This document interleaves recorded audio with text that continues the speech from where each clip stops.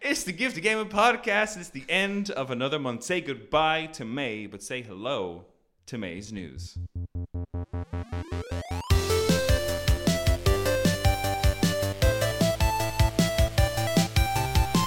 It's me, your host, here forever, never leaving, Darren Wade, and I'm joined by the true anchor men for all things news, Mr. Xbox Games Pass himself, Luke Maycock. Luke, how are you keeping? Hey Darren, I'm not too bad. I'm doing good. Feels good to be back. I don't think I've been on since the last news episode. It's been a hot minute, man. It's a whole month since, without the sweet, sultry sound of your voice. Feels nice. I'm excited. Yeah. And I'm good also... month, though. Good month of news. And that voice you hear just there is the PC playing, console hating, lore seeking Canadian himself, Chris Robbins. Chris, I almost got your name. I'll get it right next time. Well, I mean, yeah, it's just going to be like one of those memory games you have to do every day.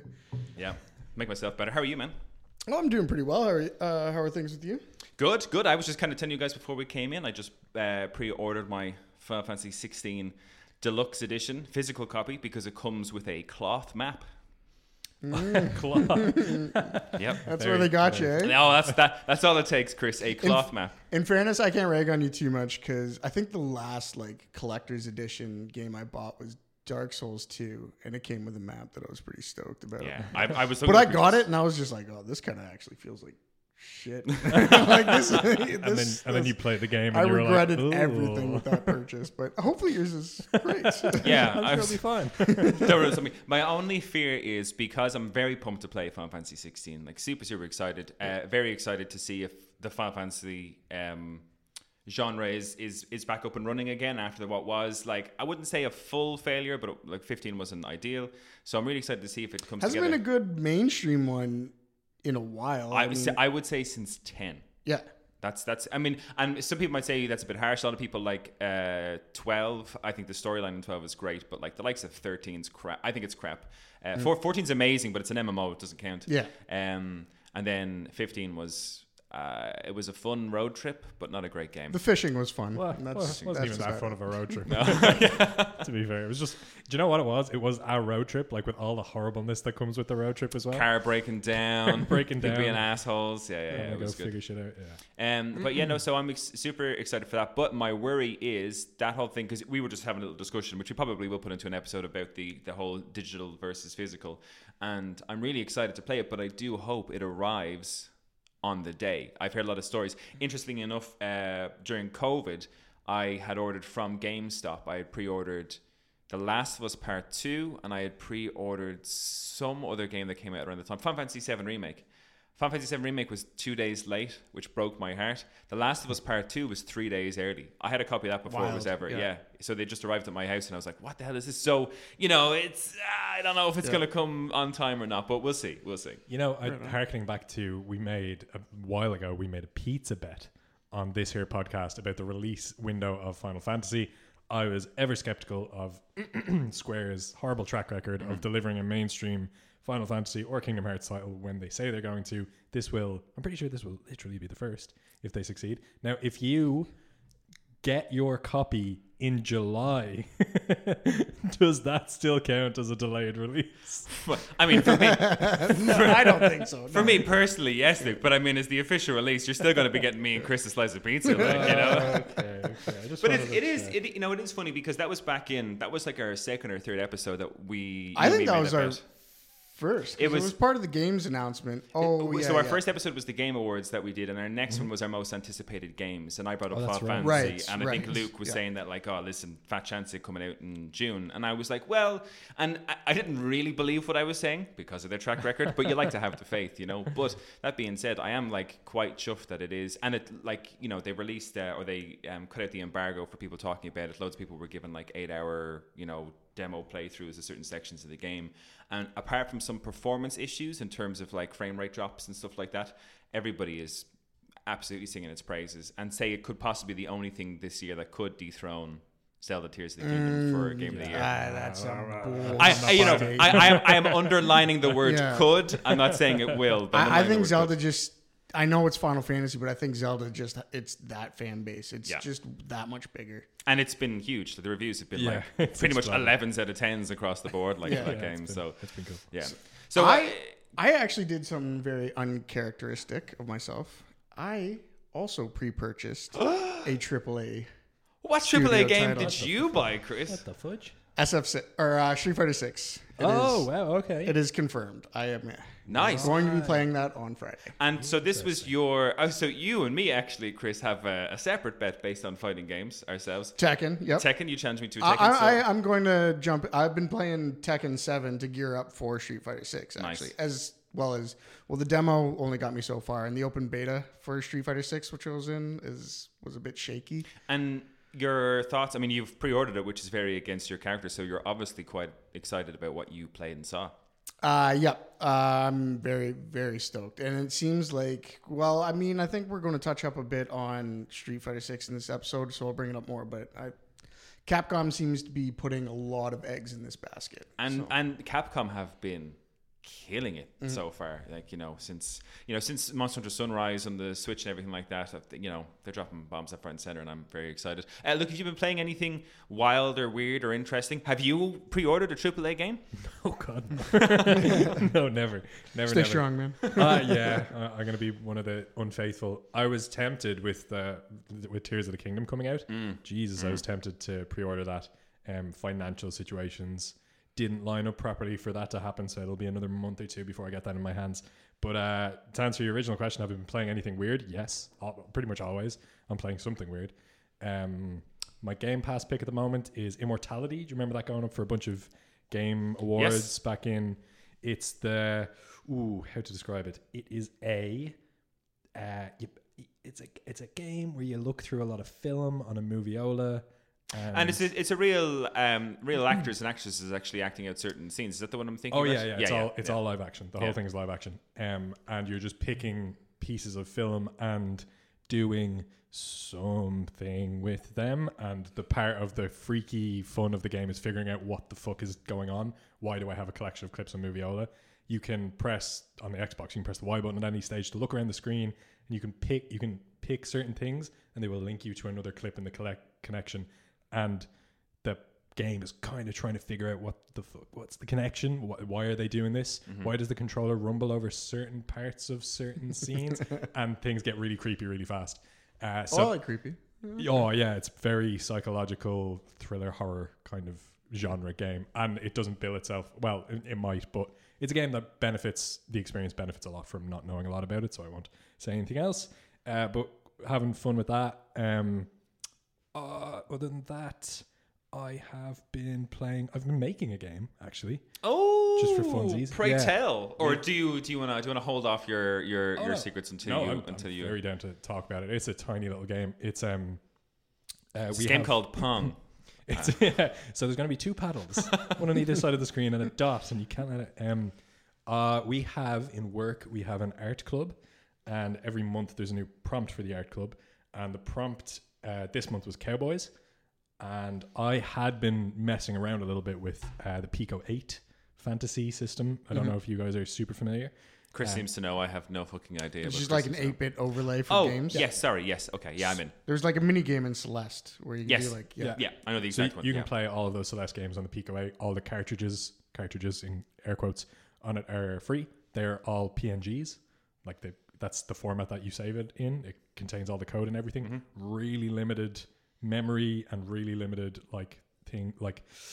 tools that you can use to make your game. You've basic pixel art, you've basic music making in it, and you have a little script editor text editor for writing your code, and you have a little terminal window for running your code and running the game. And that's it. That's the whole thing. So I've been working on a game called Ned Dead Redemption. Nice. I was literally going to say, are you making a Red Dead Redemption 3, Luke? I'm doing a Ned Dead Redemption where you play as Ned Flanders in the Wild West, and you get challenged by various roaming cowboys to a duel, and you have basically 3 buttons that you use. You use a combination. There's basically 2 buttons for the Pico 8. So imagine a Game Boy controller, and you have a D-pad as well. That's basically the whole control scheme. But in this game, in a duel, you will use 1 button to swing your poncho back, another button to draw your gun, and another button to shoot. And you are honor bound, because you're Ned Flanders, to do all the fights honorably and properly and follow the proper timing. And so it's a time-based reaction game, and you have an honor gauge. You don't have a health gauge because you never miss. You're the fastest hand in the West. But as you progress through the game... Oakley, I love that, like, you know. As you progress through the game, you start to come across more unsavory characters who might cheat in a duel, and you have to start to weigh up whether you're going to sacrifice your honor in order to stay alive or to stay the best hand in the West. So that's Ned Dead Redemption coming to all your... I would only get halfway through that game because Ned Flanders I've often been compared to from The Simpsons. Oh, I can't unsee that. And I quite like the old honor bound thing of Ned, so I think if I was playing that game, I'd just let myself. I mean, if you have to die, you got to die. Like, I'd rather go. Like, you know, power to the player. Ned Dead Redemption, I love it, man. It's I love it. Fun. And you keep. I don't know if you're like actually making it as a proper game, but like keep us up to date and let us know when you know. Oh yeah, it's a tiny little pixely sprite based game. So yeah, for sure. If I probably will finish it because it's very important to finish projects when you start them. If you want to improve it all. Yeah, I know. I just put it on the shelf and let it collect dust. Yeah, easier said than done. So yeah, I will finish it eventually. Maybe not in the next week or two, but hopefully in the next week or two. Nice. I'll let you know. Good. Do keep us up to date. I like that. Ned Dead Redemption. You heard it here first, guys. So I'm going to go through some housekeeping because I'm rubbish at housekeeping. I'm really bad at it. And this go show you how bad I am. When we did the last Games Club, which was Hogwarts Legacy, I was like giving people like a month in advance this was coming up. Next week is the Games Club. Surprise, motherfuckers. Next week is Games Club. If you have been playing or want to play Advance Wars Reboot Camp 1 and 2, give it a shot or get through some more of it because myself, Craig and Colin will be sitting down to give a full review on that, and we're also meeting up this weekend to do a couple of multiplayer battles just to get a full feel for the game. So I'm looking forward to that. That'll be fun. Today there's no post show for our scheduling. Sorry for our post show listeners, but you know you'll get one next week. Don't worry about it. Like it'll be fine. Everything's going to be okay. And then afterwards we've also got so for the post shows, if you want to listen to them, you like the content you hear and you want to hear more of it, like we do Would You Rathers. I ask guys tricky questions. I put things onto people without them knowing anything about it, see how they manage. So posters are pretty fun. If you want to listen to them, go to patreon.com/thegiftofgaming. And for the price of a coffee a month, you could be getting loads more bonus content and listen to the sultry sounds of all our voices. And it's well worth it. What else have we got on my list? No, that's it. I did it. Hey. I did housekeeping. it. Yeah, housekeeping. It's done. So we're going to hop into the news, guys. And maybe it was a busy one. And it's funny because we had a list of like 11 or 12 news items that we were willing to talk about. And we've kind of shortened it down to about 5. Yeah, it seemed like everyone was kind of like leaning towards different articles too. So yeah. Different tastes. The things we're not talking about today, and it's worth checking out, I think, or maybe not worth checking out at all, is the Gollum game is awful. That's all you need to know about that. I'd completely forgotten about it. I was like, oh yeah, there's my news, is that game existed. I saw early pictures for that and I was like, that's a really interesting art style for Gollum. I hate it, but I hope the game is good. So now there's nothing in that game for me if it's a bad game. But we'll start off with our first news piece, and this is coming. This is all about discrimination payouts coming from Riot Games and Activision Blizzard. So this is from IGN by Anthony Wood. This is dated May 5th, and just for all our listeners, a lot of just to make the episode easy to listen to, we've kind of cut little bits and pieces from the articles. If you want to listen or watch or read, Jesus darn, get together. If you want to read the full article, we'll leave the links to all the articles that we take from on our bios. Have a check out there. It's all good stuff. So this is coming from IGN by Anthony Wood, dated May 5th. So over 1,500 Riot Games and hundreds of Activision Blizzard workers are receiving compensation after the companies settled lawsuits for gender discrimination, workplace harassment, and other serious grievances. As reported by Axios, the new details come by way of a court filing by Rust Consulting, which managed the settlement process on behalf of the claimants. Back in 2021, Riot Games settled a class action gender discrimination lawsuit, agreeing to pay former and current workers compensation from a pool of $100 million. According to this new filing, each of the 1,548 claimants will receive an initial payment ranging from $2,500 to $5,000, with additional damages up to a cap of $40,000 also paid out depending on whether the worker was a contractor, full-time staff, and the length of time they spent at the company. 7 individuals have opted out of the settlement. Axios reports that the claimants who were found to have suffered from pregnancy discrimination, sexual harassment, retaliation, and constructive discharge during their time at the company were being paid 5 to 6 figure settlements. Any money not distributed will be donated to the Reboot Representation Coalition, which is seeking to increase the number of Black, Latina, and Native American women in the technology industry. The 2021 lawsuit came as Activision Blizzard grappled with a case brought by the California Department of Fair Employment and Housing, which saw claimants seek compensation for the company's alleged culture of discrimination and harassment.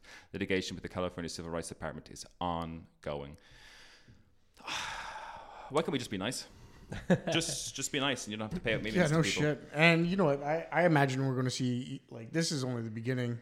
I think the whole, like, Blizzard stuff paved the way, and now people are realizing is like, oh shit, I don't have to put up with this anymore. Yeah, like, you can take down these people. Yeah. So my question, based on the article, is, you know, because the sad thing about the Blizzard one is the CEO. I can't remember the guy's name, but he's meant to be a very unpleasant fellow, and they can't really get rid of him. I can't think of his name, but he's kind of still on the board. Only another company could come in and buy them out and do whatever the fuck That's they what want. I'm saying. My man. Gentlemen, calm yourselves. Yeah, we'll get to that news item, yeah. okay? But do you think that this will create the wave of change in the industry?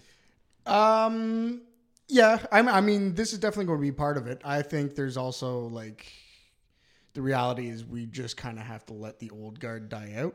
Mm-hmm.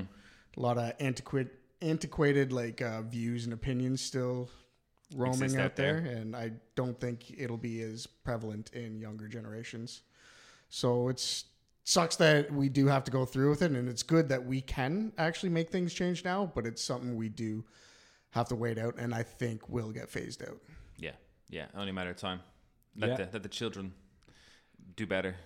Yeah, the kids will do better. Yeah. There's a lot of antiquated views out there. There's also a lot of like shitty current views around like women and women's place in like the workplace and stuff like that. A la Andrew, what's his name? The weirdo who was done for sex trafficking charges in Romania. Andrew. Oh, Tate. Oh, yeah, Tate. Yeah, Tate. Yeah, that fella.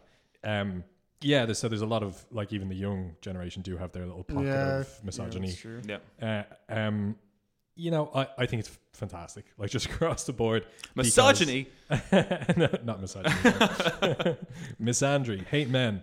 No, I think it's really great. Like it's easy to, I think, and you'll see a lot of people in a lot of spaces point fingers at this and say that it's a virtue signal or it's a this or it's a that. But the bottom line is that there were, and definitely still continue to be, a lot of women being treated unfairly because they are women. And the prevailing attitude, what they've had to do to keep their job for so long is to say, well, they're just boys being boys, or they're just, you know, I'm a woman in gaming. What should I expect? This is setting a precedent. Well, it's not just gaming too. It's just the whole, like, you know, tech culture. Oh yeah, tech even more broadly. Yeah.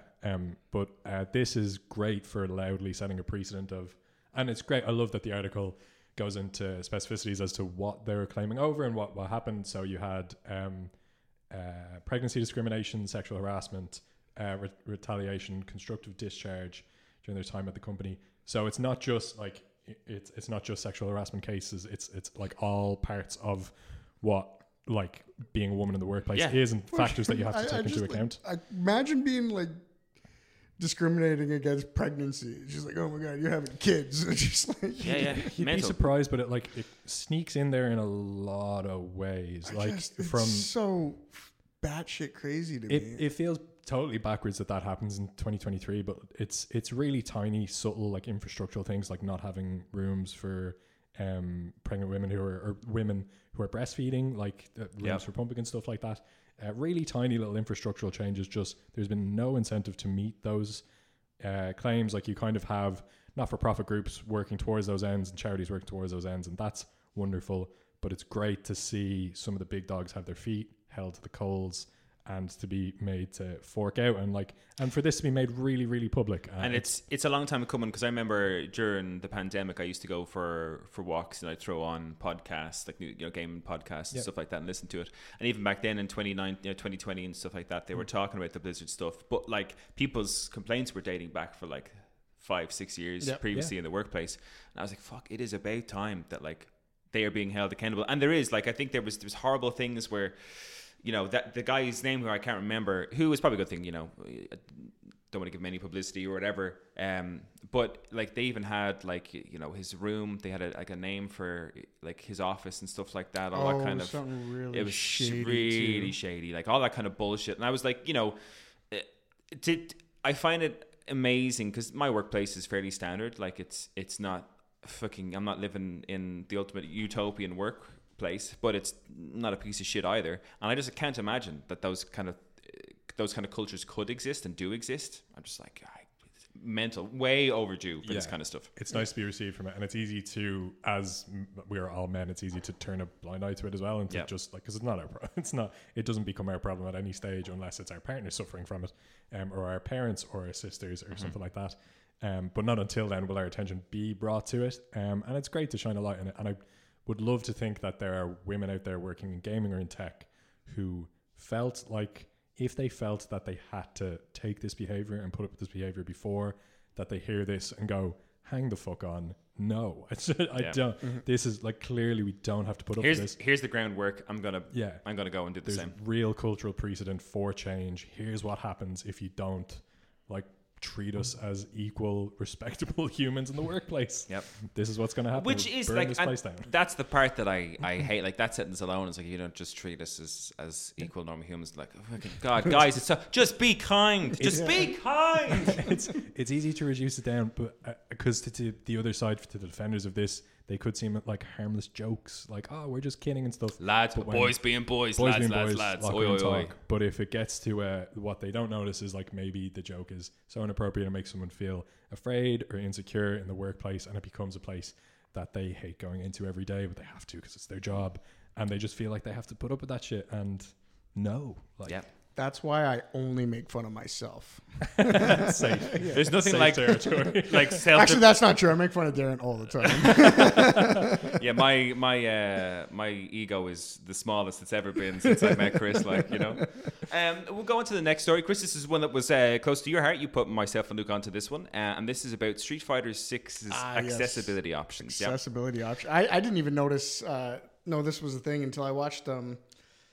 I think it was actually like Maximilian Dude or something. He did a reaction to kind of like Street Fighter 6 showcase of like all the features and stuff. And I don't know why this grabbed my attention so much, but it was the accessibility options. And they had, like, I've watched other videos where they turn everything up to max. And it's just because I've always imagined being like, if you were visually impaired, a video game is got to be just an absolute write-off. Like if you're talking about a shooter or even a platformer, how on earth do you play it? How do you play it? There's no visual feedback, so it can't even be that fun. Yeah.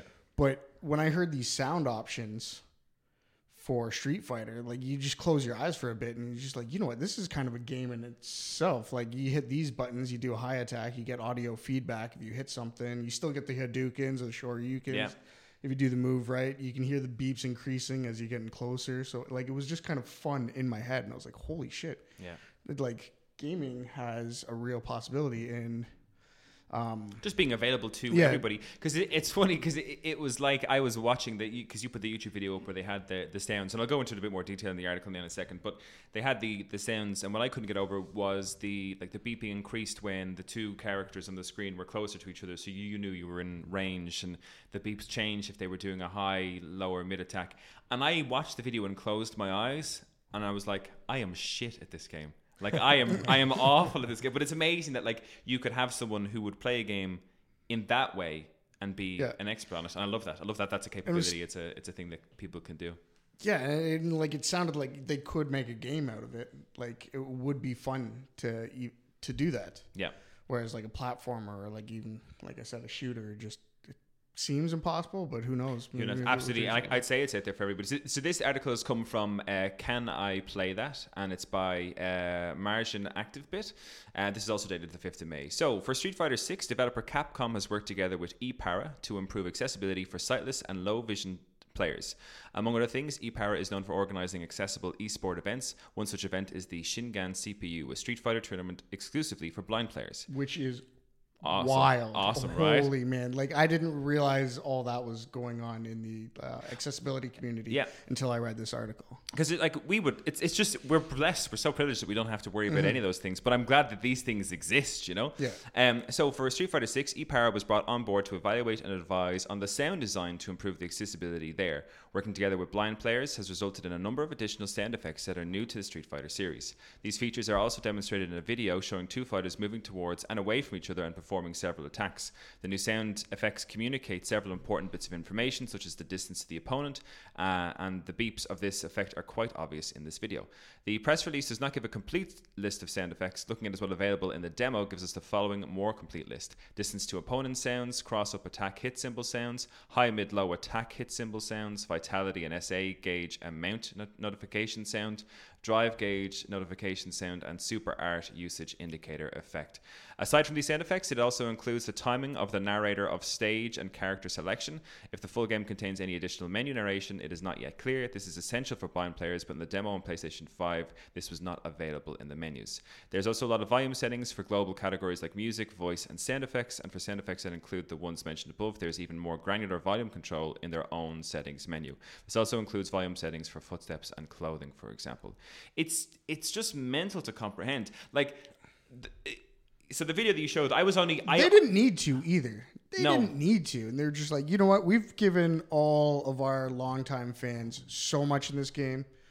We're going to give a whole lot to all the other people that so they can start Street Fighter and they can enjoy it too. But it was I listened to those, or listing off all the sounds that are available in that video, and the only, I was closing my eyes watching that video and listening to it with headphones on, trying to see can I, and the only thing I could focus on was the beeping to let you know if you were close or far away.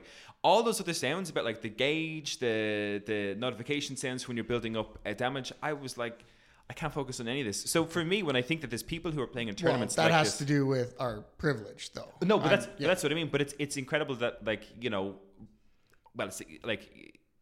obviously it'd be great if you didn't have any sort of impairment whatsoever, but I find it fascinating that people can play it with these sounds and play it to a degree where you can compete in tournaments based off this level of accessibility. I'm just it's wild that they can take, because I was trying my best to hear all the different bits and pieces, but just couldn't. I couldn't take them all in. Whereas there are people out there who can. That's how they play the game, and I find that absolutely astonishing. Pretty cool. Yep. I like that one a lot. And it seems Capcom with this game is just giving us everything. And not only did the game looks great, they've done a whole lot of fan service. They've done these accessibility options. But have you heard about the Capcom Pro Tour? No. It's going to be primarily or maybe exclusively Street Fighter 6. And it's a $2 million prize pool with first place being $1 million. They're just like, fuck it. I don't know if something's going on at Capcom. They hit a big red button.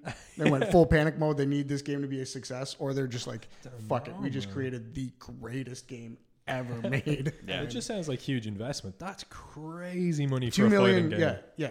That's I don't think For one fight, it's not even like an EVO where it's a huge tournament of different fighting games. Yeah. It is one fighting game. Yeah, and it's they really are pumping this game, because I mean it's a totally new way to go at Street Fighter in terms of that hub, and you build your own character and everything like that. It's quite different to anything that's come before. The character customization is it's wild. I've seen some messed up images that people can do, but it is cool to see that they are putting so much effort into it. I couldn't believe that when I was watching the PlayStation showcase that was on, which we'll go into that as well in a little bit, but there was another trailer for Street Fighter 6. I was like, I've been watching new trailers for this for months now. They are really but they're obviously very, very proud of what's about to be released for everybody. And unfortunately, I'm a Tekken guy when it comes to fighting games. I've no.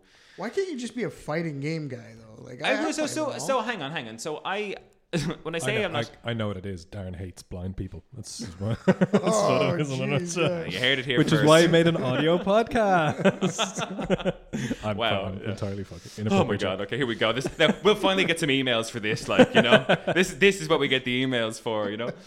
No, but I think because I'm a big fighting game fan. But for me, it's Tekken, Smash Brothers. I play a little bit of Mortal Kombat, but I think everyone who play any fanboy of any particular fighting game also plays Mortal Kombat. They've wet their whistle with it. Yeah. But Street Fighter has always been, and it might be just because when I was a good deal younger, has always been a tricky one for me to master. I found the timing compared to the likes of Tekken to be totally different. What are you talking about? Tekken is doing the command in Tekken. grabs with King. Yeah. Those things go on forever. Yeah, but I love it. But it to me, timing wise, it just feels smoother than a Street Fighter game. It's always felt. Okay, I think Tekken to me has always felt a lot more fluid than Street Fighter has. Blocky's not the correct phrase, but it's definitely not as fluid as More Tekken. of like a rock, paper, scissors type. Yeah, kind of. Yeah. Okay. So I'm going to have to take a quick swig of water before I drink this one because this is the long... And I've cut loads from this article, by the way, so bear with me. But it's quite interesting. This is the EU approves Microsoft acquisition of Activision. So I'm just going to take it. Which I thought this was the one we talked about last time where they denied it. And I got all confused. Of course, it's the UK that fucked things up. I should have known. Yeah. Should have known. So this article is coming from The Verge by Tom Moran, and this is dated May 15th. So Microsoft's $68.7 billion deal to acquire Activision Blizzard has been approved by the EU regulators just weeks after UK regulators blocked the acquisition. The European Commission has concluded that the deal can pass thanks to commitments from Microsoft related to cloud gaming. The EU found that Microsoft would have no incentive to refuse to distribute Activision's games to Sony, and that even if Microsoft did decide to withdraw Activision's games from the PlayStation, this would not significantly harm competition in the consoles market. But EU regulators, much like the UK, did find the acquisition could harm competition around the distribution of PC and console games through cloud gaming services. Interesting. The European Commission has identified remedies to allow for the deal to go ahead through 10-year licensing deals that Microsoft has offered to competitors. This includes a free license to consumers in EU countries that would allow them to stream via any cloud game streaming services of their choice. All current and future Activision Blizzard PC and console games that they have a license for as well. Cloud providers will also be offered a free license to stream these games in EU markets.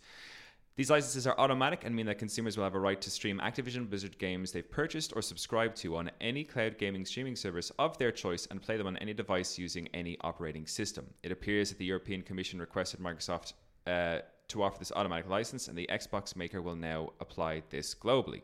The EU's decision to approve this giant deal comes less than a month after UK regulators blocked Microsoft plans. The UK's Competition and Markets Authority, the CMA, blocked the deal over cloud gaming market concerns, stating that the acquisition could lead to reduced innovation and less choice for UK gamers over the years to come. Microsoft is appealing the decision. Microsoft's appeal in the UK will likely take months before the process is complete. Today's EU decision may help boost Microsoft's chances of getting this giant deal over the line, but the company still faces battles in the US and UK. Regulators in Saudi Arabia, Brazil, Chile, Serbia, Japan, and South Africa have also all approved the deal. China, South Korea, New Zealand, and Australia are all still reviewing the deal. Microsoft's next big hurdle is regulatory scrutiny closer to home. The Federal Trade Commission sued to block Microsoft and Activision Blizzard's deal late last year, and the case is still in the document discovery stage. An evidentiary hearing is now scheduled for August 2nd, so we're still months away from knowing the outcome of that case. There's a lot going on for them. Yep. I mean, it's hopeful. It's 70 billion, so it's not going to be an easy thing to work through. So you guys are still you guys want that you're on team Xbox take absolutely. Activision. Okay. Absolutely. Yeah.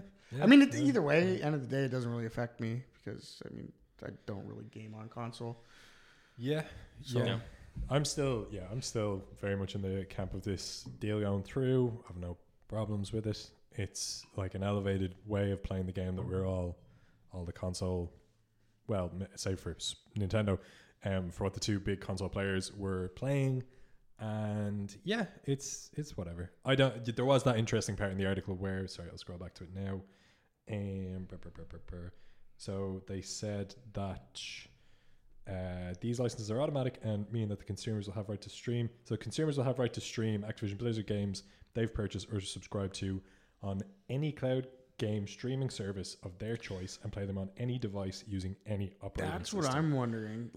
Because there's quite a handful of games out there that I've bought multiple times on multiple different consoles. Yeah. Is this like the end of days for that kind of system? Like if I buy, let's say one I bought multiple, Slay the Spire. If I own it on one console, would I be able to download and play it for free on any other console? Like, do I own the rights to play that game whenever and I think I want? that's kind of an Xbox's end game. It seems that, and we'll get into that in a minute in the next article as well, because we're going to talk about Phil Spencer and his recent interview with Kind of Funny Xcast. Yeah. Really interesting stuff. But yeah, I think that's kind of the thrust of their strategy right now, is to be like, they say that they want Xbox. What is Xbox? It's not going to be like the consoles at the core of their brand. Again, we'll talk about this in a second. But they want, when people think of Xbox, they want them to think of, I think, in my words, I think they want to think of Xbox more like people think of Steam now. Like I think they want it to be the hub Seems for like it might be, acquiring or even games. just a general media center. Yeah. See, I Oh, always yeah. I always considered, I'm just maybe wrong because I'm not in that infrastructure at all. But I always thought they just wanted it to be like the app that was on everything, like the Netflix. Like you get your smart TV, there's Xbox. Do you know what I Yeah. mean? Like it's no matter what you open, it's a downloadable app wherever you go. And if you have an account and you've downloaded the games, no matter where you are, you can play it. Yeah. But that being said, like I've been bitten, but probably because of my own fault. My experience with cloud gaming isn't great. I owned Stadia once upon a time. Yeah, this is very true. But I just don't know. So, and we'll get into it because I want to kind of, and it's not exactly pit PlayStation versus Xbox. But in the next article, we're going to go through like the PlayStation Showcase was just on, and we had that Xbox Phil Spencer interview, and there seems to be kind of two sides of the industry, or they're playing two very different sides of the industry. And Xbox seems to be putting all their eggs in the basket of that cloud service. Do you know what I mean? We want it to be available everywhere, anywhere. Will that infrastructure, do you guys think, ever exist the way we want it to? It's hard to it's hard to say definitively, which sucks. But Well, we need fully fiber networks. yeah, And like that has to happen. and the the physical infrastructure first. Yeah. The interesting thing was one of the things that like really with that Stadia and people really struggled with Stadia was over in the States. Like we're blessed here in Ireland that our internet plans are very affordable, like very, very affordable. It's not massively And expensive. unlimited, which is once Insane. you hit the caps in like not just the States, Canada is very expensive for a fast unlimited internet plan. Yeah, and that's what I mean is that I understand that Xbox Games Pass is the cheapest option for you to play games anywhere, if. Yeah, Do you know what I mean? If cloud gaming works. And that's the big thing. Whereas, and I was having this discussion that I've gotten back into physical. I don't think Games Pass, those aren't all cloud gaming, aren't they? Aren't Not they all of physically them. downloaded on your console? Not all. Yeah, no, there are a few that are cloud gaming, and you can Yeah. like filter by streamable games. But what I mean to say is Most of them are it's down. kind of the line, and that's what they're saying is that's what everybody's worried about is that Xbox will have potentially the monopoly on cloud gaming. And like, me as a PlayStation fan, and I don't hold anything against anybody, but kind of well deserved because they put in the groundwork. They are the best one out there for it. The competitors like Stadia came in and crumbled and they're gone. So, I mean, if they have the monopoly, I believe they've worked for it. So like, Yeah. someone come up with something that is better value for me and I might entertain it. Do you know what I mean? Yeah, and definitely better than the Q Lite. I mean, like if that's your biggest swing, then yeah. So it's, I think for me, I just, like you said, the Xbox's end game with all this sounds amazing, but my worry for it is that there's a massive if at the end of it. That this all sounds amazing if everybody can afford to have super quick internet and be able to cloud game off all these things. Well, that they and want it's to- also want to go. if Xbox in general survives long enough, because we know it's not doing as well in the console war, so it does need these bigger IPs to at least generate revenue so they can build this. Yeah. Chris is giving me the segue for our next piece. Our next. Oh no, I'm piece. sorry. I'm just I'm a hand talker. No. I mean, no. Sorry, I'm not. Oh I'm yeah, not- I'm giving you. I thought you were saying I was rushing you. Like No, skip no. this article. No, I love a good segue. Sorry, Luke, go for it. Yeah, Really quick yeah. before we move on, I would come back against the idea that Xbox is putting all of their eggs in the cloud gaming basket. That is one of a couple of baskets that they have on the go. And I think our focus is being drawn to that majorly because the case in the UK pivoted the main discussion points to be cloud gaming.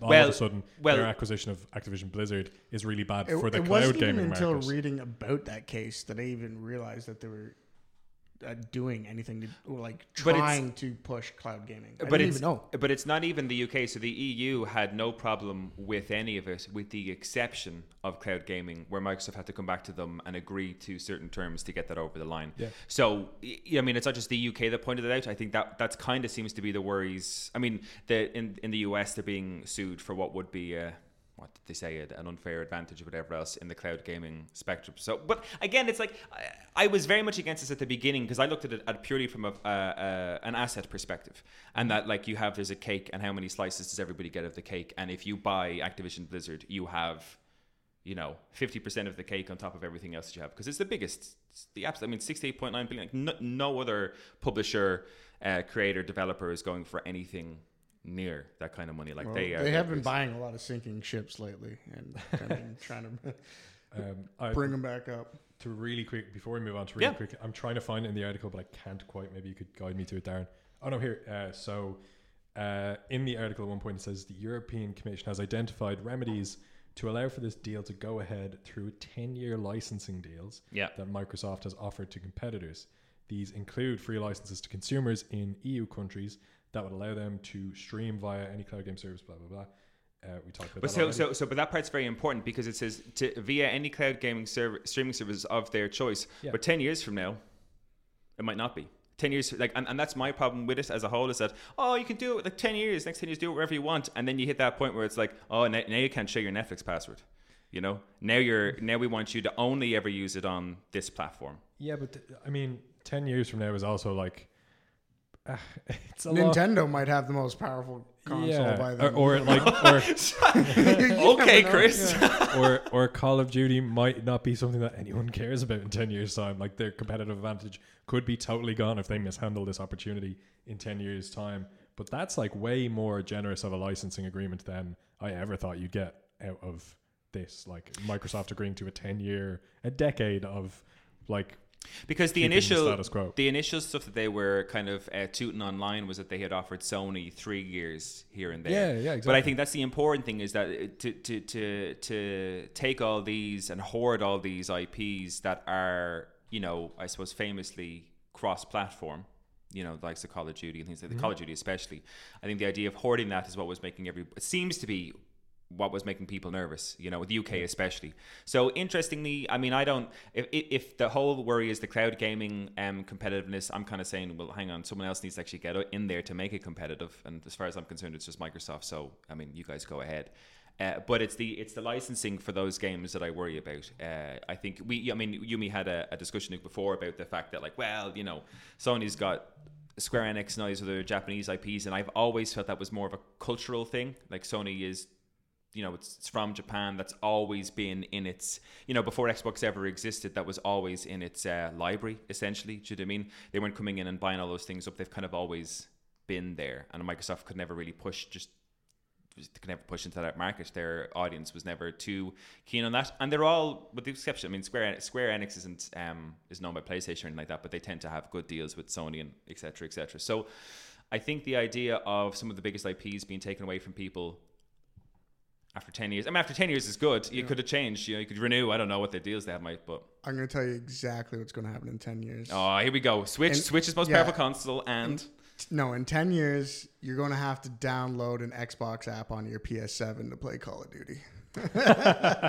Just to see that green Xbox logo on my super PlayStation UI. PlayStation 7. Oh man, yeah, could be. That's a weird one though. I don't know if I'd ever call it 7. I'd probably call it. It's weird. 6, 5. This is such a stupid thing I'm going to say, but PlayStation 5 sounds great. PlayStation 6 doesn't do a whole lot for me. Well, as a name, their naming scheme has been pretty consistent so far. I don't think it's going to change. PlayStation 1 through 5. So this next news article is this is more of an open debate. I've kind of stuck 2 stories together that happened in May that I think are important in the console. I hate to say war because I don't like the idea of everybody from the same community being pitted against each other. So let's say the console debate per se. So there was an interview with Kind of Funny Games. They have a show called XCast where they just talk about Xbox games, and they got Phil Spencer, CEO of Xbox, onto the show to discuss kind of recent things that had happened. Redfall had come out. It was very poorly received. It was one of their big exclusives, supposedly. And up to this point, there'd been so many cut-off dates from their showcase in 2022. And the showcase in 2022 based itself, like at the start of that showcase, it was like everything you see here will be available in the next 12 months. That was kind of their whole jam. And so many things crossed that line of like, well, that's not going to make it, that's not going to make it, and so on and so forth. But interestingly enough about that interview, and I've listened to, I'm a big fan of the Kind of Funny guys, and they actually they did an episode the day after saying they were very surprised how that interview went. They kind of thought they were going to have a bit of tongue-in-cheek laugh with the CEO of Xbox, but he was very candid, very open, accepting of. Took it like a champ. Oh my God, yeah. And like some of the stuff he was saying, just like, these companies have a proven track record at making these games, like the specific game, and they do it very well. But if they come to me and they say they want to try something new, I'm not going to say no. I'm going to let them be creative and, you know, try to develop something out of their comfort zone. And I was just like, man, this guy is actually probably a great fucking boss bloke to work for. Yeah, he seems to have a great attitude to that. Like particularly in the article, he was responding to community feedback that Arcane releasing Redfall, they're stepping outside of their comfort zone in a way that they weren't capable of doing. And he says he just doesn't believe that. He doesn't believe that any studio should be pigeonholed. If Rare wants to make Everwild, let them fucking make Everwild. And if Arcane wants to make Redfall, let them make Redfall. Let the creative people be creative, and they're there to like lift up game studios and like help them to do their best work. I've had a bit of a glimpse of that, knowing someone who worked at Rare over the years and seeing how I remember hearing about Everwild a while ago, and him talking about there's a few projects on the go at Rare at the moment, like behind the scenes that have Luke's got the deep dish. Yeah, which I'm definitely not going to talk about because that'd be bold. But it seems like Xbox have in the past, and he touched on this in the article as well, that he wished that they were better at, it's in my notes somewhere. Oh yeah, he says that they need to improve on engaging with games that are already in production when acquired by Xbox. So a lot of the time, one of the things Microsoft has done terribly in the past, which he's owning a bit here, which is great, is they'll acquire a studio. Oh, and then just been like hands off with what they've been doing? Basically guide them away from the projects that are way further back in development. They're like, okay, that's all well and good, but we acquired you. We need you to prove your worth to us. Get your most far progressed game over the line. We'll give you the resources, funnel everything into that. We need a produced game. Go. But then again, like I said, the tiny little bit of insight I got from a place like Rare, seeing on the inside like how Sea of Thieves was the all hands on deck, pardon the pun, Nice. for getting that out and finished and then filled with content. And when the last part of that plan started to come into practice, they really started to branch out in a lot of different directions with a lot of different project ideas, one of them being Everwild.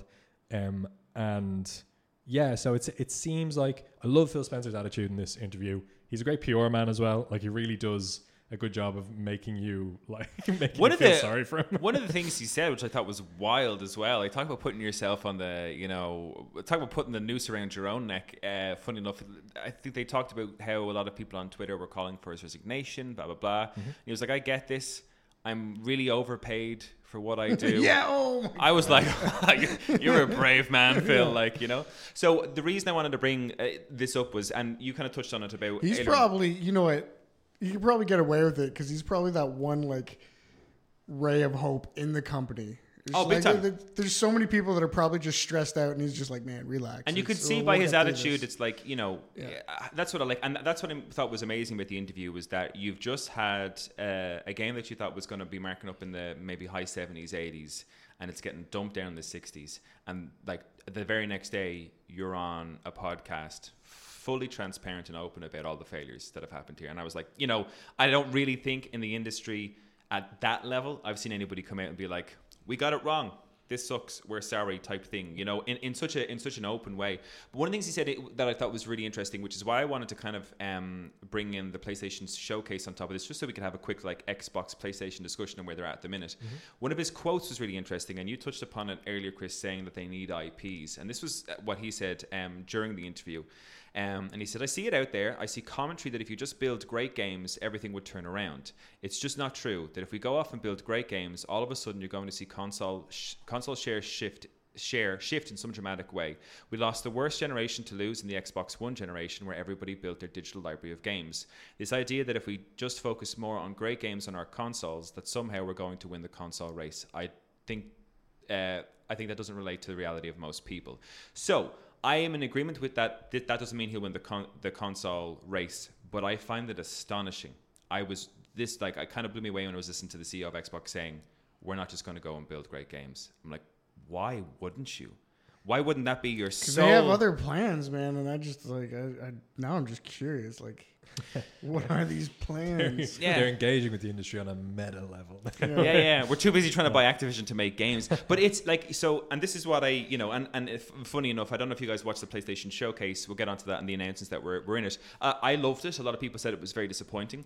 But what I thought was very interesting. Right. I watched it. Yeah, I mean, the people said it was very much like a state of play. It wasn't really a showcase of like great, because there was nothing apart from like the Metal Gear Solid 3 remake and stuff. There was no big announcements. But I looked through the list of everything that came out on that, and it was exclusive to PS5, and then coming later to PC, exclusive to PS4, PS5, exclusive to PlayStation VR 2.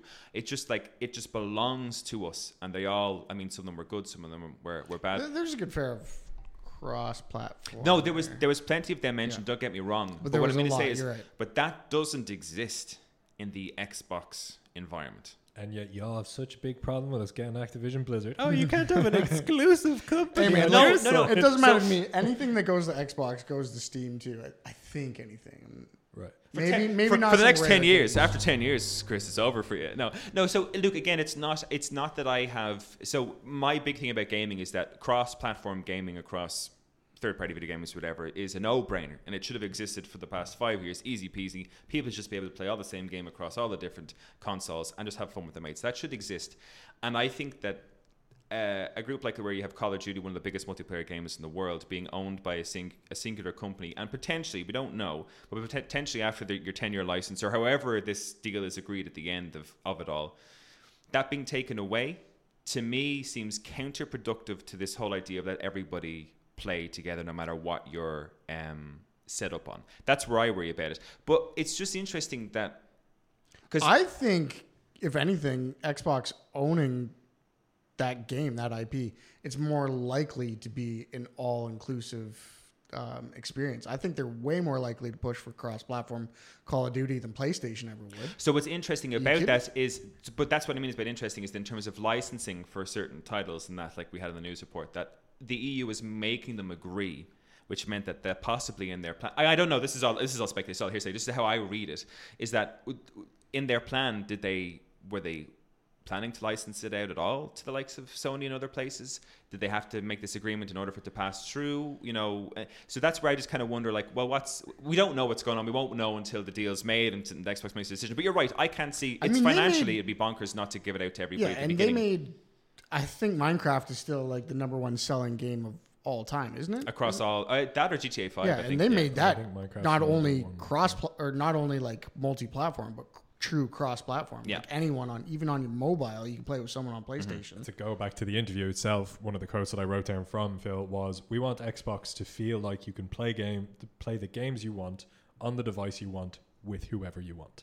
That's the Xbox future. That's transparent. That's clear as day. But no. Yeah, but so anybody can say anything. The future's green. So anybody, but anybody can say anything in an interview or anything like that. Doesn't mean it's going to come true. True. So like we were told in the showcase in 2022 that every game you see here will be available to you in 12 months. That hasn't happened. Do you know what I mean? You can say anything. We're you also want. told Redfall was going to be a good game. Yeah. So that's just very. Whereas like when you look at PlayStation, they're just delivering exclusive games that are, and like look, I know I'm coming from the side of PlayStation, but what I'm getting at here is that I just think it's incredible to think that the CEO of Xbox, who had great consoles and great IPs in the past, the likes of like Halo was huge, to say that they're not, like, why would we build great games?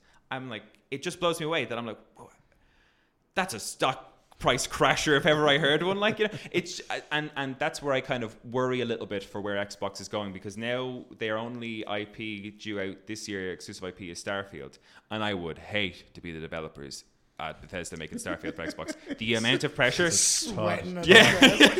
Todd Howard. Oh like my that God. Key and Peele episode. Yeah, just sweating. Todd Howard really believes in that game as well. I really hope it's good just for his sake. Yeah. But so like that's For his mental health. and and I think he said in the interview like, oh, people won't want to hear this, but we don't believe that that's part of the Xbox path, and I was like, okay, cool, so they have a path, but they've been talking about having a path since well before this new generation, and that path still, to me, maybe because I'm not an Xbox player, but that path still to me isn't clear. I don't really know what Xbox is trying to do right now. I kind of, it's always made perfect sense to me. Since Game Pass has been out, it's made perfect sense to me. I pay €12 a month and I can choose from any one of like 300-400 games every time. They're amazing quality. There's a million different indies baked in there. I have so much fun playing video games every month, and I have for years for pittance. But that's the thing. It. That's no, the thing. But that's not like, and if that was the thing, and if that was it, you'd have everybody rushing.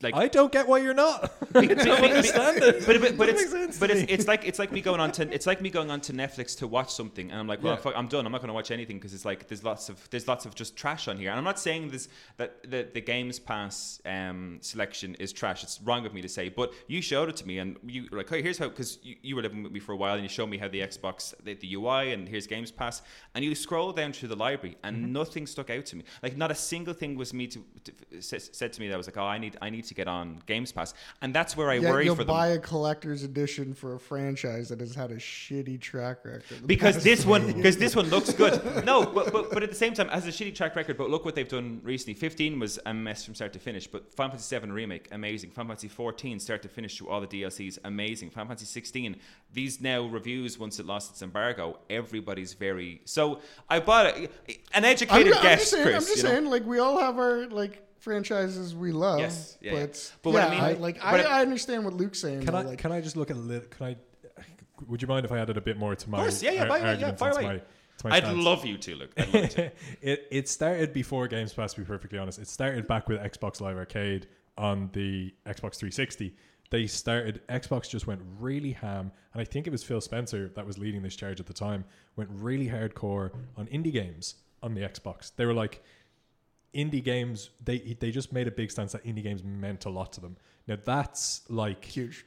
That it's huge. It's not the fruits of that strategy won't be obvious, I think, but I've watched that since they first started doing that. They first started investing heavily in, like, the Super Meat Boy was one of their ones that they were just like trying to get it out there and get it everywhere. They were just trying to put like kind of the indie devs up there, give them a platform to release. They made it as easy as possible as they could to release. There was a Dublin-based studio, Pewter Games, that released their stuff on Xbox Live Arcade. That was apparently a fantastic experience for them. This was back in like 2006 or whatever. Yep.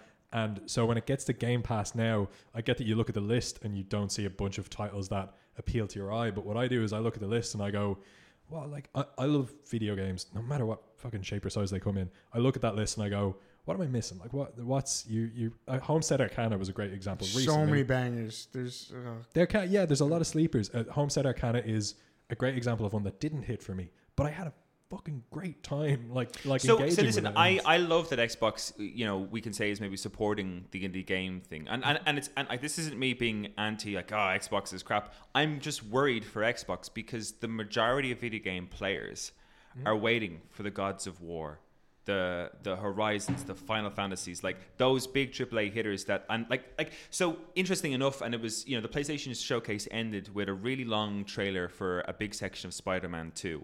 That release trailer has had like tens of millions of views of just the Spider-Man section of it, because that's what like the majority of gamers are looking for. Like big name like Spider-Man, like, and Insomniac Games, who made an incredible first Spider-Man game, and then now they're making the second one. That's what everybody's rushing to, and like the evidence exists for, if you make great games, people will buy your shit.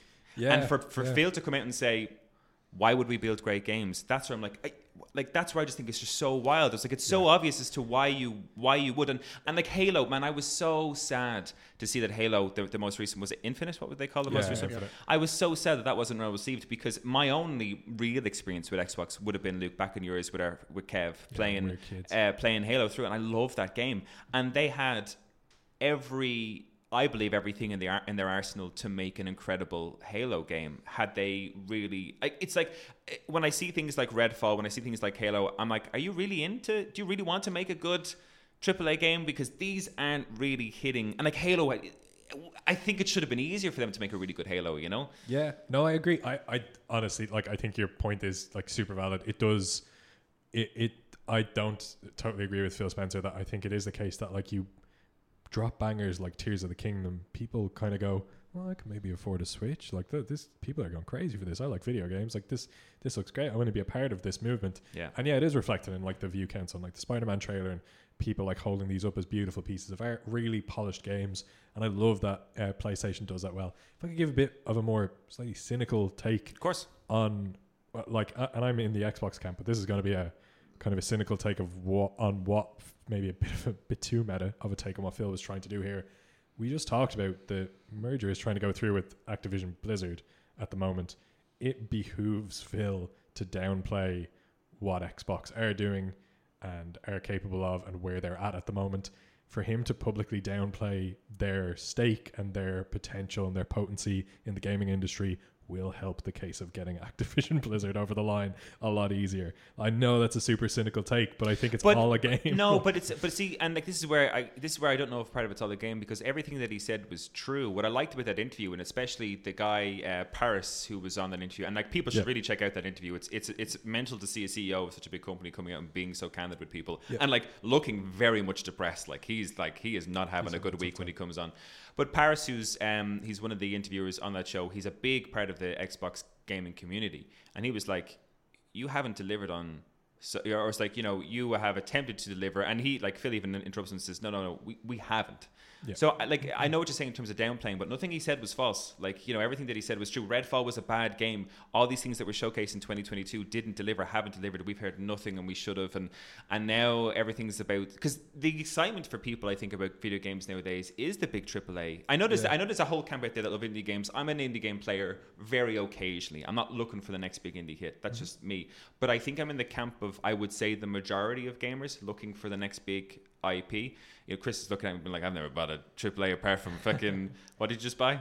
Street Fighter 6. Yeah. But I think that's the majority of gamers at the minute are looking for, like, the big IP with the big name, the God of War Ragnarok, and you look at the Zelda stuff. The Zeldas that are guaranteed to become gamers are looking for good games. No, just like online competitive experience. I think that's where most of the gamers. It's funny because we're coming look at at League of Legends. That's the single most played game out there, competitively, and it's just not just competitively. Like, there's numbers like across the board. 10 to 12 million active players a day playing one game.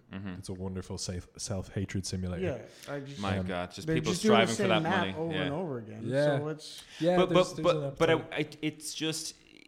I'll move on after this because it's because I could go around in circles, but Xbox and their infrastructure and the fact that they own like the likes of Bethesda and things like that now, they are armed and have the resources, I believe, to make incredible exclusive games. And I shouldn't be promoting this because they're games that I would miss out on if they did start doing that. They don't want exclusive games though, I don't think. But okay, so maybe, this is the thing, maybe they don't want to, but that's what I mean, is I'm starting to think they should, because I believe personally that Xbox are really falling behind, even Nintendo at this stage. Like, to me, when I think of like who's really performing, and especially in this generation, and I know Switch isn't really considered this part because it's still the Switch, but to me it's PlayStation, Nintendo, Xbox. Like, and that's, to me, is an easy call. And that's not me because I'm a PlayStation team member and I love PlayStation, but I look at it and look what's out there, and I have to say to myself, PlayStation have to be winning that. Like, the other thing too is like Xbox has kind of like wedged itself into actual PC gaming. Like I could sign up for Game Pass myself and just play it through Windows. Right? But this is what I mean, is that you could have done that. You can do that. Have you ever? No, I still have hopes of jumping back to Linux. Like, I'm a different breed. I'm a different breed of PC gamer. I love Linux. I just something's got to be done about the easy anti cheat. I haven't even paid for a Windows license, so I have a permanent watermark at the bottom. It's like, not an official. It's just like, please activate Windows. And I was like, never. I ain't paying you shit. You can't do anything. But it's just interesting that at this stage, and it was funny because the start of the month was bracketed by this interview, and the end of the month was bracketed by, or close bracketed by, this PlayStation showcase, where they were the ones that got to announce the Metal Gear Solid 3 remake. They had Final Fantasy 16. I mean, if I go through like their exclusives, Spider-Man 2, all the VR games, I'm going to go through them. I don't think they're too much to talk about. Street Fighter 6 again was in there. Yeah. What have we got here? Towers of Akashba. If you saw it, I thought that looked incredible. That looked kind of cool. Yeah, actually, it looked really good. The Metal Gear Solid collection has only been announced for PlayStation. I don't know if Switch or Xbox are getting this that. is the one I thought was crazy. Because I was like, oh man, what is going to be the ultimate announcement here? And I was just like, Spider-Man, really? But so Why wasn't that Metal Gear? Like, that should have been Metal Gear. but Remake. you and me are on the same page. I thought the biggest announcement in that was Metal Gear, but there's a huge amount of people that are been dying for, my brother included, are dying for Spider-Man. Yeah, Spider-Man 1 hit really hard with Did a lot it? of people. Yeah. It So- popped off in sales and reception. Yeah, I have Spider-Man was a huge game. I So haven't we've played got it, but I know it was. Yeah. Okay. So we got Fair Game, PlayStation 5, Helldivers, PlayStation, Phantom Blade Zero. Helldivers was a weird one because you guys, like, it's a recently game I've started playing. never even fucking heard of it before, and you guys recently started playing a bunch the first of one. it. Yeah. And now all of a sudden there's a Helldivers 2. two. I was Yeah. like, And then they had this other one called Phantom Blade Zero, and Sword of the Sea, which is the successor to Journey, is a PlayStation exclusive. Oh, is that in Unum? That's a successor? Yeah, from the makers of they did Abzu as well, didn't they? Journey, Abzu, all those. Yes, they did Abzu, yeah. But like that, and Journey is an incredible game. That's exclusive to PlayStation, and that's a big deal because Journey was a big deal. Like Journey for a lot of people was a big deal, and that's what I mean is like PlayStation's able to do this, and to me, it's so successful that I look at Xbox who've got the capabilities, and I'm wondering why aren't you? Like, why aren't you making games that would make me sit there in my house with my PlayStation being like, well, maybe I'll get an Xbox. Journey you know? was a fun game, but it doesn't draw a crowd. Like, nobody bought a PlayStation so they could play Journey. Like, No, you but- literally beat it in 45 minutes. Journey was Just go available over for your everything friends. though, wasn't it? When it first came out, but that was a PlayStation exclusive. So was Yeah, it? it still is a Oh, never PlayStation mind. exclusive. There you go. I mean, Xbox have very few console exclusives. Like they have Halo, and that's on Xbox. and PC. Redfall. And they gave up on... Well, Redfall was day one release on PC too, or on Steam. Sorry, Okay. I should distinguish between... A I pure guess exclusive. anything that's going to go to Xbox is going to go to Steam as well because Xbox is now also on It's integrated PC, in that, so yeah. it's just like why not sell it on Steam as well? Any device, any OS, any screen. It's the future, man. That's what they want.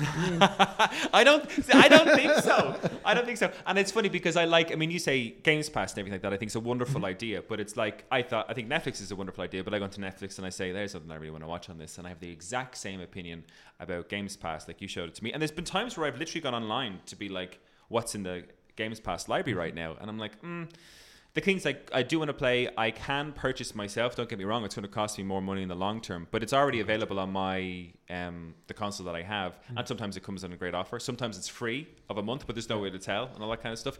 And then at the same time, I can get my God of Wars, my Horizons, my Final Fantasies, my Spider-Mans, my those things that I think are some of the biggest games. I think if you were to look at the games that are winning Game of the Year recently. Well, Elden Ring was the exception, I guess, but like Zelda, was an exclusive, and I think the Final Fantasy VII remake was up there against it as well. Didn't win, but should have won, and that was an exclusive as well. Like, there's some of the biggest games in the industry are the exclusives to certain. I do get that argument. I just don't look at games like that. Like I'm really not excited about the next God of War. I'm really not excited about the new Horizon game. None of those things excite me. One of the most exciting video game experiences that I came across in last week is a game called Fear and Hunger. Have you heard of Fear and Hunger? Absolutely horrifying game. You can only get it on Steam. It can only run 32-bit, so you have to have a system that can run 32-bit games. And it was one of the most intense, horrifying, fearful experiences. It's a little 8-bit RPG game. Those are the games that I love. Like anything where people have an idea of how to use the medium of games to tell a story. Undertale's another great example. But you just made the point there though, and this is what I mean about, like you said, and I don't understand the technological sides of this, but like you said, you must have a system that can run 32-bit. Yeah, you're already not. It's not for everybody. Do you know what I mean? I think you're missing my point. The point is, I don't like the games that I care about most frequently like those kind of games, those indie games like I talked about, like starting in 2006 with the Xbox Live Arcade. I can find so many of those that I've heard just like loads and loads of lore about. Like if I'd never played Subnautica, I have the Subnautica games on it. That's how I played Subnautica. That's how I discovered Outer Wilds, my favorite game of all time. Yeah, true. It's all through Game Pass, a subscription service that's just I passively pay for, and I just go on, and who knows, I could just discover my next favorite game of all time. I discovered my favorite game of all time in the last like 3 years. It's like a better gaming experience than I had with Pokemon when I was a kid and with Final Fantasy when I was a kid. I'm still discovering new experiences like that all the time just by having like this library of games that are creative and beautiful and exciting, and I just want to dive in, and I have a next up queue that stretches back, and every one of the games in that queue I'm super excited for, and it's great. It's a really lovely gaming experience. Honestly, that's what it comes down to for me. I don't pay a lot of money. I get fucking hours of pure fun and joy and entertainment from it. I don't see what the problem with that approach is. No, I know. I don't. I've never said there's a problem with that approach. But what I mean to say is, and again, this is the crux of my argument, for the CEO of a company to come out and say, we don't believe that creating good games is a good idea for a gaming console, I think that's madness. I think Xbox Games Pass is great, but for them to say to themselves, you know what, we don't think creating good games is a good idea. And it's almost said, like, that's what I mean. It was almost said in a way, it was like, we don't believe that works. And making people come to consoles. Yeah, and I'm look at the amount of people that probably bought a Switch to play Breath of the Wild, and who now bought a Switch to play Breath of the Wild and Tears of the Kingdom. You know, and now the Switch is different. It's a more affordable bracket, all that kind of stuff. Mm-hmm. But I think it pulls a certain amount, and I think it's just important because that's the thing, is I've never been pulled to Xbox, and I want to be pulled to Xbox. I'd love for Xbox. Like, if Kingdom Hearts 4 came to Xbox exclusively, I'd buy the shit. I'd buy an Xbox. We all have that one game that, like, if they announce like a Bloodborne 2 on PlayStation, I'd be like, fuck, well, here I go. They got me. Yeah, we're deep enough in the industry. Yeah. Okay, well, I guess we'll finish up our news episode there, because we are rolling on. But guys, it's been so good. Thank you very much for the little debate there at the end. I love it. I appreciate it. I was good. Who knows? We're just talking shit. We don't know what we're talking about. We don't know. We're not professionals. Yeah, don't take our word for it. We're professional game players. Oh, I guess no, we're not even professionals. Whatever. We're hobbyists. Yeah. I hope you enjoyed this hobbyist conversation. Yes, this has been the Gift of Gaming podcast. Chris, Luke, thank you so much for joining me again. Check out our extra content on patreon.com/Gift of Gaming. If you want to get involved in the conversation, you can hit us up at our email at thegiftofgamingpodcast@gmail.com. And to all our listeners, thanks for sticking around, and keep enjoying the gift that is gaming. Peace out. See ya. Ciao, ciao.